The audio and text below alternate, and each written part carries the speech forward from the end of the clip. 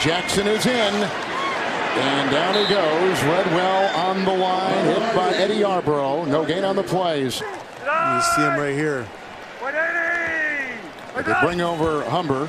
Pitch out to Jackson. Whoops. Got to go the other way because he's being chased on the play by Hughes. And downfield it goes. Snead was there. Incomplete. He's a dynamic player who makes some great plays with his feet. Let's see if he does it right here. Second, a little shimmy as he goes outside on that second down and 13. And forced out of play as the former Heisman Trophy winner out of Louisville played for Bobby Petrino. 3rd and 6. Lamar Jackson will take it himself. Got a nice block in the play from his tight end, Nick Boyle.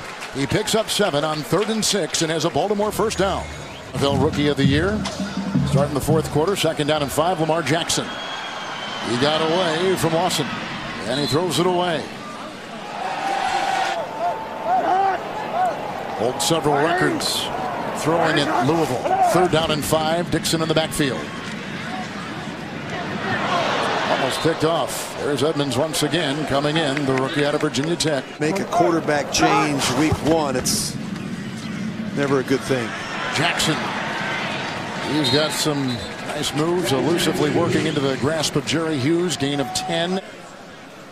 Both have great respect for one another and both worked on the defensive side of the ball before John went over to special teams. Jackson on 1st and 15. Forced out of bounds. Think about Robert Griffin III, Kevin. He's just 28 years old, and he was the Rookie of the Year. 3rd and 15. Williams inside, found the seam. Brought down by Micah Hyde. 24-yard catch and run. Max Williams. Keep his eyes down the field and throw a dart to Max Williams. No gimmies in this league. You got to come ready to play each and every week, and the Bills have plenty of work to do. 2nd and 6 is Jackson. Look at him.